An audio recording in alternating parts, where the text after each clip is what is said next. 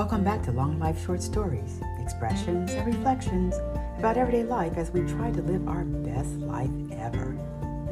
In our quest to honoring women who lead, I'm saluting a few mothers, aunties, sisters, cousins, and female friends who are leaving their stamp in history. Now, I don't know about you, but I am happy to report that I did have a favorite teacher. She happened to have been my English teacher at Wellesley High School, Jeannie Goddard. Now, Jeannie was not only a motivator and prolific cheerleader for a richly written story, she had her own unique style. I fondly remember her dressing up every now and then in historical hats and blouses to underscore the importance of Shakespeare's literary genius and others. And she had her own expressive way of teaching you new words. I called them Goddardisms. One of my favorites was this one, scaliodontosaurophobia. You're like, what's that, right? The fear of salamanders with crooked teeth. This word comes in real handy when you are trolling a Caribbean island and dodging those pesky green slender creatures crawling all over the walls. Or how about this word, ablutophobia? Now that's the fear of bathing or showering. You remember, sometimes I bet some of you out there do, remember Alfred Hitchcock's famous shower scene in the movie Psycho? Oh yeah. Thanks, Jeannie. This word came in real handy for me after that scary moment. I totally had ablutophobia. Jeannie influenced me greatly. She might not even know it, but she did.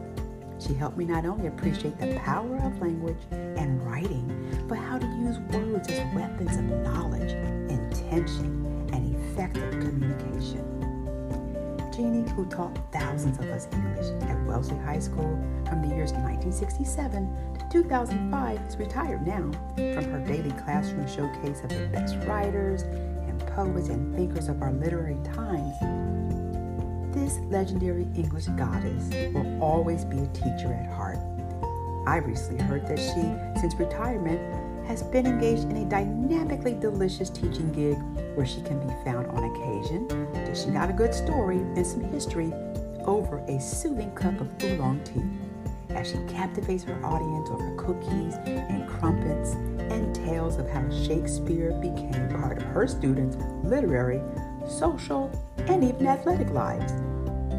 Jeannie shares these pieces, I'm told, pieces of history, as only she can with such spirit, joy, and eloquence.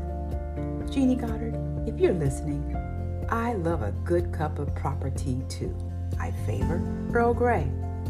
So, from the simplistic journey of verbs, nouns, adjectives, to the sublime of writing a good sonnet or screenplay. Thank you, Jeannie, for your words, your wit, and your wonder, and for helping me discover the power of poetry, prose, and praise. Thank you for listening. Do stop by my website at darcel-diller-sweet.com, and don't forget to subscribe to my podcast. I am Darcel Diller-Sweet, sipping on some jasmine tea and signing off.